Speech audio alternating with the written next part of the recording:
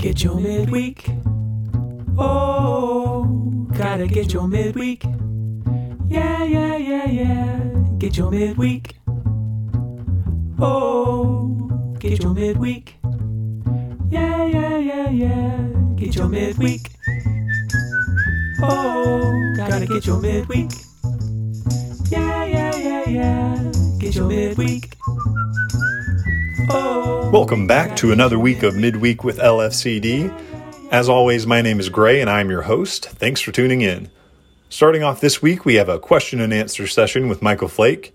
He and I got together on my back porch this week and went through a few of the questions we didn't get to after the service on Sunday morning. So let's go ahead and jump right in. Well, welcome, Michael Flake. We are currently on my back porch, enjoying a beautiful evening, and we're here to take a few minutes to take a crack at some of the questions we didn't get to after the service on Sunday. So we're going to jump right in. And this first one is from the 19th of April, back on the Holy Spirit sermon, that opener.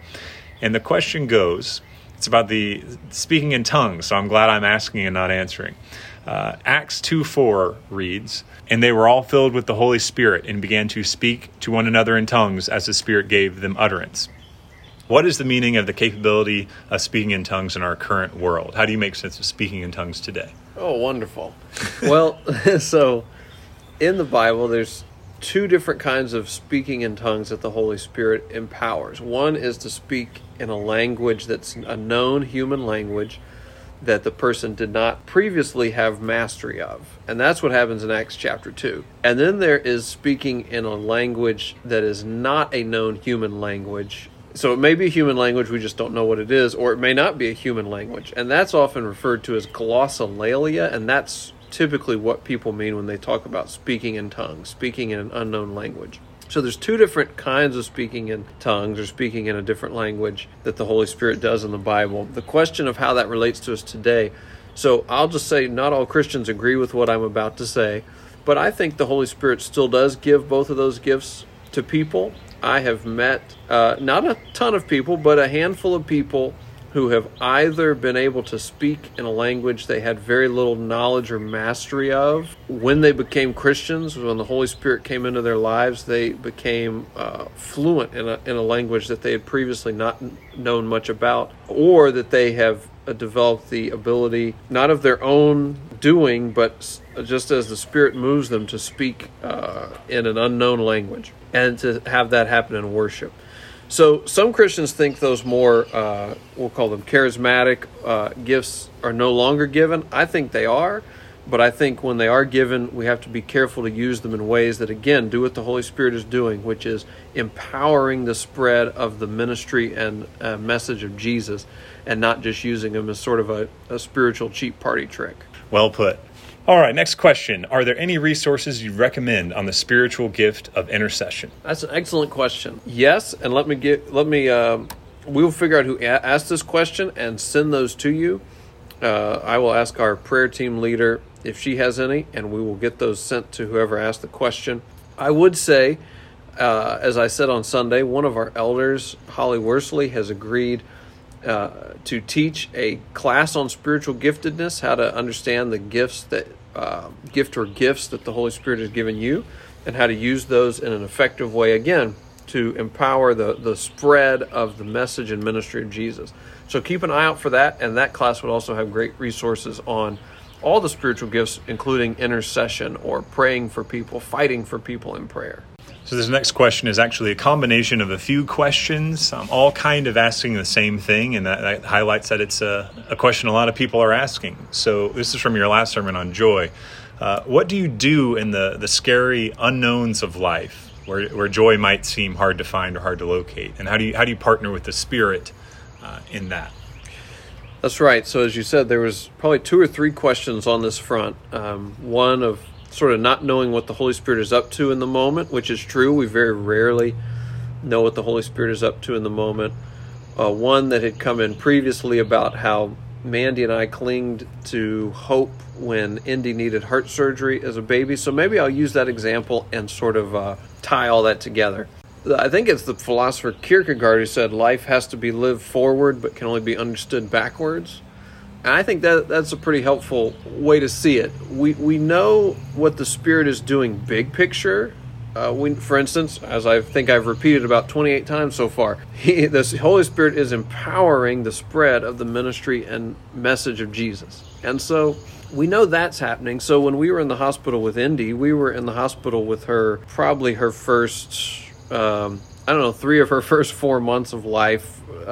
She had a number of medical complications, the most significant being she needed heart surgery when she was 4 months old. How did we don't exactly know what the Spirit's doing and all that. We know that somehow God will bring redemption into that, and God will give us opportunities to show love to people, to share about our faith in Him. And so we know those kind of things are going to happen, but we don't know big picture, what's going to happen to this little girl, what will her life look like, how will the Spirit work in all this? The Spirit does work in mysterious ways sometimes.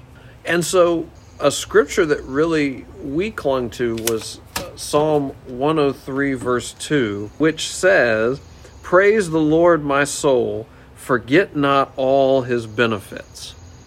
Praise the Lord, O my soul, forget not all His benefits. In other words, it is possible to forget the goodness of God. It is possible to forget the benefits of God, who God is. It is possible to not delight in God. And so what we learned in that experience, and this speaks to joy in hard situations, was, remember, joy we defined as delighting in God, who God is and what God does. There are certain situations in which so much good is happening that it's easy to get distracted in what we're delighting in. And then there are really difficult situations, such as having your 4-month-old have heart surgery, where there's not a lot to get distracted by what's going well. So really what you're left to cling to, as Psalm 103 is saying, is remembering who God is, remembering the goodness of God, what God has done for you, God is doing for you, and just who God is in His own character, and thus coming to delight in God. And so it's kind of an unexpected way that hard times can push us towards joy, because we have to be really clear about who we're delighting in and where our delight is. And so I just encourage each of us that as we walk through hard times, as we are not sure what God is up to in any individual moment, or we don't see the big picture clearly, to find a deeper delight in who God is, even as we don't see the big picture as clearly as He does. That's a great answer. Well, we'll end on a question that's a little more lighthearted. How do you keep a straight face during Matt's silly songs? So assuming that's referring to his outros and intros and all of that. I have never known Matt to write a silly song. I have never. What that little, gives you midweek? Oh, yeah. You just heard that. It's your midweek. Oh. I'm keeping a straight face while I sing this. It's your midweek. We just heard Michael Flake sing for us. Nice. Well, Michael, thanks for joining us. That wraps up our Q&A for this week. We have a couple more that we didn't get to that we'll get to next week, and then we'll get to the ones we don't get to on Sunday. So thanks again, and we'll talk to you next week. And again, we will be back next week to answer some more of your questions. But now we turn to our song for the week, and it's a cover of a classic hymn called "My Hope is Built on Nothing Less." It was written by an Englishman named Edward Mote in 1834, and it was inspired by Jesus' parable about the foolish and the wise builders that's found in Matthew 7 and in Luke 6. Singing this hymn for us today is our former summer staffer, Will Worsley, and his girlfriend, Emily Williams. We'll head to them now.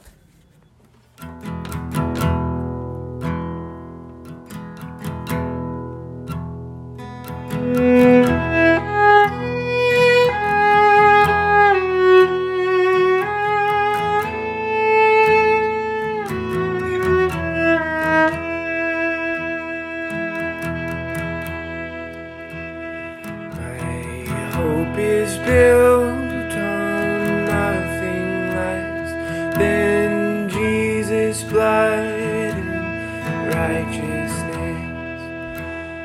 I dare not trust the sweetest frame, but wholly lean on Jesus' name.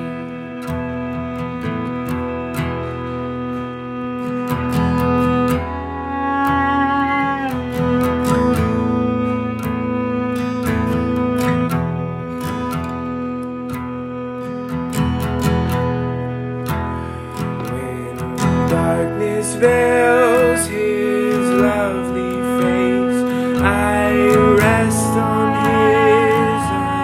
changing grace in every high and stormy gale. My anchor holds within the veil.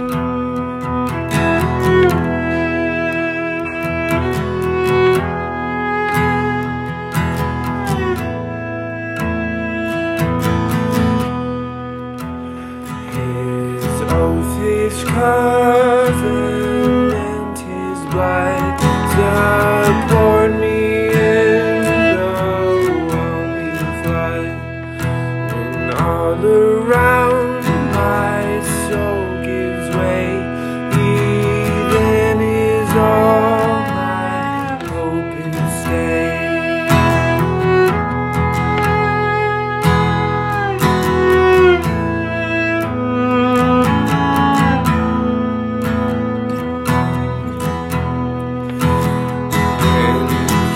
Shall come with trumpet sounds. Oh, may I then be found. Rest in his righteousness alone. Godless to stand before the throne. On Christ the solid rock I stand, all other ground is sinking sand. All other ground is sinking sand.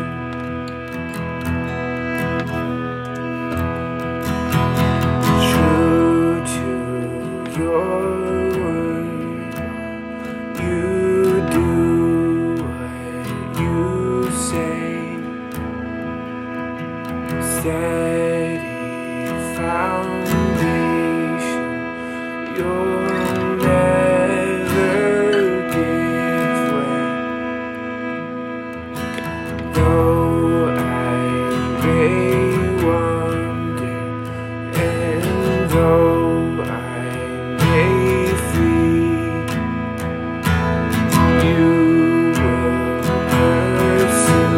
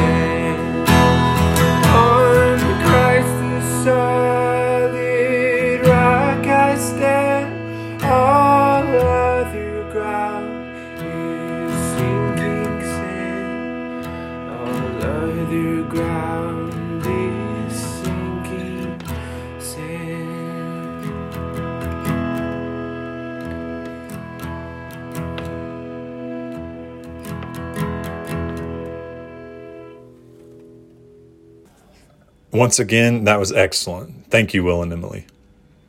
And up next, we have our reading for today. And it's a prayer commonly known as the Prayer of St. Francis, though its origins are somewhat unknown and St. Francis's authorship is not confirmed. But regardless of who wrote it and when they did, it's a great prayer. Reading this prayer for us today is our very own Gail Gilpin. Here's Gail. Lord, make me an instrument of your peace. Where there is hatred, let me sow love. Where there is injury, pardon. Where there is doubt, faith. Where there is despair, hope. Where there is darkness, light.